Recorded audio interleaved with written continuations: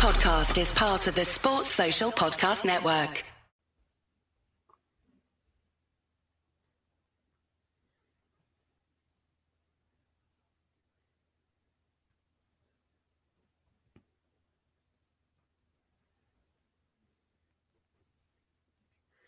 I kind of would have saw that coming, I think.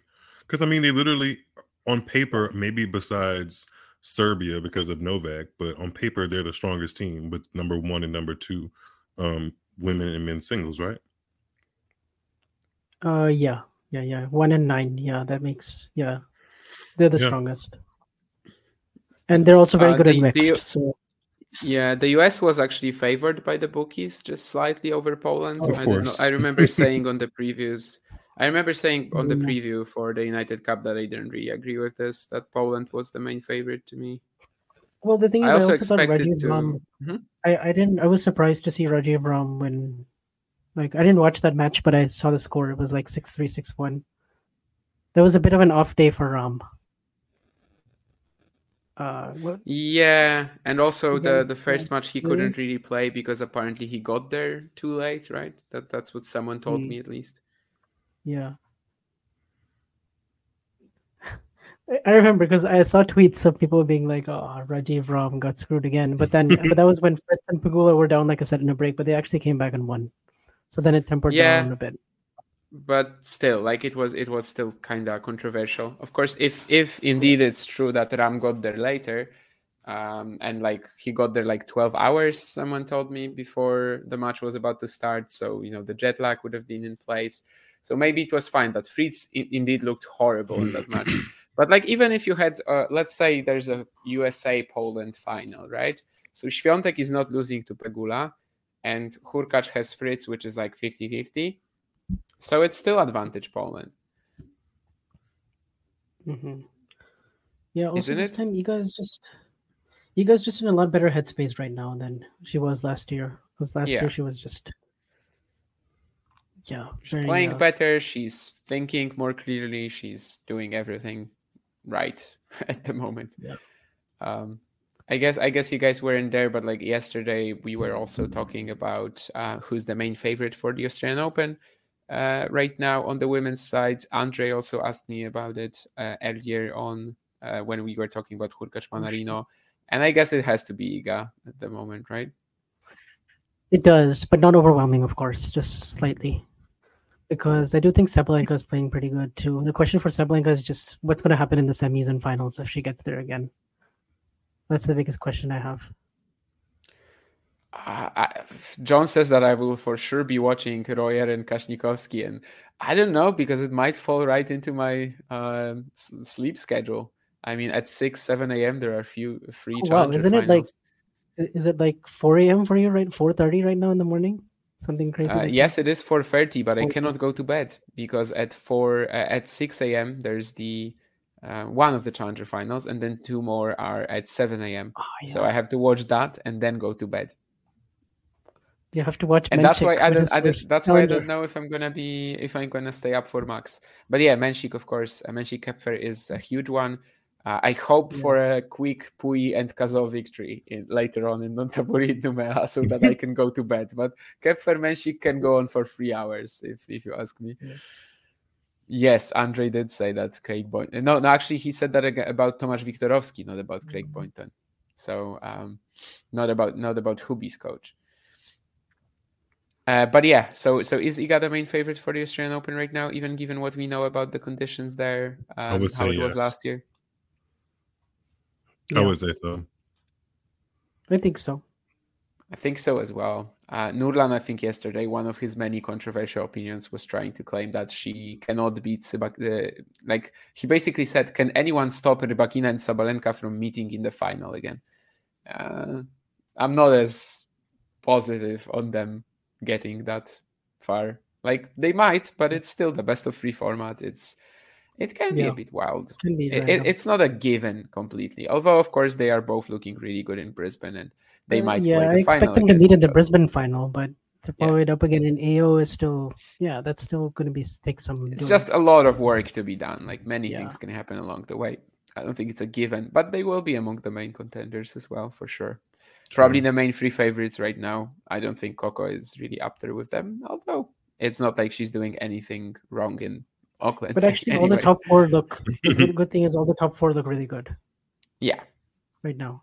Whereas actually on the men's side, we still don't know how Sinner, Medvedev, and Alcaraz look because they're not playing any warm-ups. But we'll find that out pretty quickly. Interesting that three of them are not playing warm-ups, right? Like that doesn't usually happen, right? That's pretty rare. Like 3 of the top 4 are not playing anything.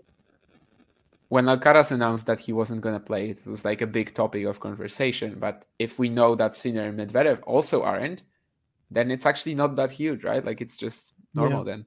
I guess Medvedev was playing like Adelaide last year and lost to Djokovic, and Sinner, he definitely was playing. He beat Kokinakis and then lost to... Yeah, he lost to Korda, I think, and he hurt himself a little bit, and then, but this tweet again. This tweet just cracks me up.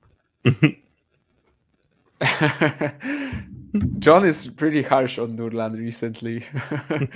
I remember him also using Nurlan as an example of like what could happen if you invite random people from the chat onto the stream. And of course, Nurlan was never invited, but like I think he was basically using him as an example of what could go wrong in such a scenario. Which I get that, but he probably lost his. Which no ghosty today. A little bit. No ghosty in the chat. He was there earlier. He was earlier for Hubie. Yeah. Oh, okay. Yeah, I must have not seen it. I'm gonna make I think it was for Hurkacz. I'm gonna make like ghosty and see you guys on the next stream. There's some pizza waiting on me, and I deserve it. That's the mindset, Miles. That's the mindset. I deserve it. I ate pizza earlier today as well, so it's only fitting that you would. No. Cheers. Alrighty, guys. Catch you on the next one. I'm out. That's pretty funny, John, actually. See ya, Miles. It's just fun. Bye-bye. See ya, Miles. See ya. Every poll apparently is somehow connected to me in John Silk's mind. The streaming guy that he sends me. He's the first guy that you think of. You're the first guy that he thinks. Yeah. I randomly run into that stream as well that John keeps sending me because I was looking for a stream of ski jumping and he was like doing a watch along of ski jumping basically, but he wasn't showing the actual jumps. So it was more so like the one we do. So I actually ended up finding another one. Anyway, anything else left to say, Vansh, really? No. I mean, it was an interesting match for about a set and a couple of games in the second set. But then, Iga just really ran away with it. Garcia could not maintain her level. And that's that. And, Iga looks pretty good. But... Yeah, I'm also going to get going, actually. I have to get going for dinner. Sure. This was fun. That's why I asked you for the last FODs, which is, we are all going. Yeah, but and I'm assuming you have to get a little bit of sleep at some point too. So not until Kepfermenschik. Like if I went to bed right now, I wouldn't wake up for it, I think. So only after the Challenger finals will I go to bed. But anyway, thank you, Vansh. Thank you, Miles, who's not there anymore. John, stop showing my tweets because I don't feel comfortable with it. And thank you guys for being here with us in the chat as well. And there's going to be more coming, right? It's Sabalenka Azarenka at in like 5 hours, and then there's also in like 7 hours. Oh, I'm sorry that we missed that actually. When was that from Matthew? Oh, it's right now? Oh, it's right now. Can you guys repeat a quick discussion of your men's favorites? I missed yesterday's chat. Personally, I'm waiting in the weeds, always hoping for Rublev to break through. I'll be happy if he makes quarters. Vansh, do you have to go or do you have time to answer this one as well? I can answer it really quickly. It's the top 4 for me. Those are the 4 favorites. It's really the top 4 have separated themselves, but I still put Djokovic as Daniil distinctly fourth? Daniil distinctly fourth or not? Yeah, okay, that's the caveat. I think I would put Medvedev fourth, in that grid. And I still have Djokovic number 1. The wrist thing doesn't change it for me. Yeah, I would second that actually. I was thinking about it for a moment, but like Alcaraz, of course, he's had a pretty rough patch recently, and Sinner, if he had already shown it in like best of 5. Yeah. By the way, I'm not ready to put Sinner as the second favorite because I would put Alcaraz. No, I would put Alcaraz. Yeah. I think I'd still put Alcaraz just because he's done it before in a major, and he has the best of 5 that edge right now, pretty considerably. So I mean, Sinner has made one major semifinal, and that was a draw that broke out right for him. Of course, he's in amazing form, and he can change that around. But it's I'm not ready to put anyone over Djokovic because the other guys don't really scream with that much confidence for me at the moment. But I agree that there's a top four. There's a very clear top four. It's hard to find a potential winner outside of these guys unless Rune would suddenly make a massive jump over the off season, which I think, given what we've seen so far in Brisbane, probably isn't the case.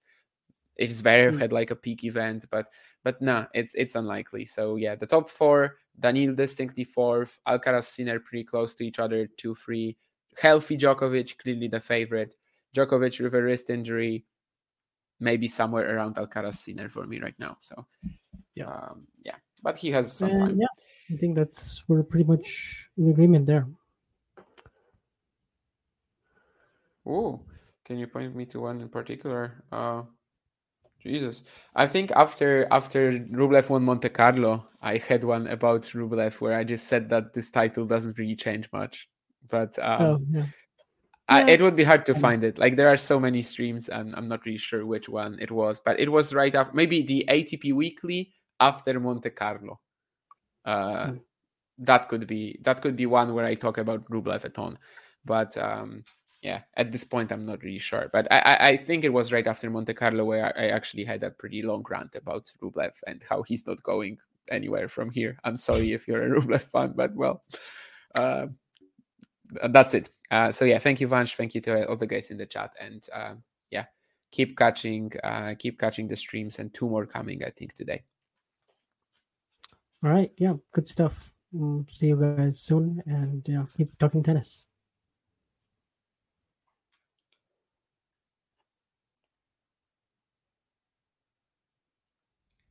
If you enjoyed this video, make sure you hit that like button. Don't forget to subscribe and click that notification bell so you don't miss out on all things tennis.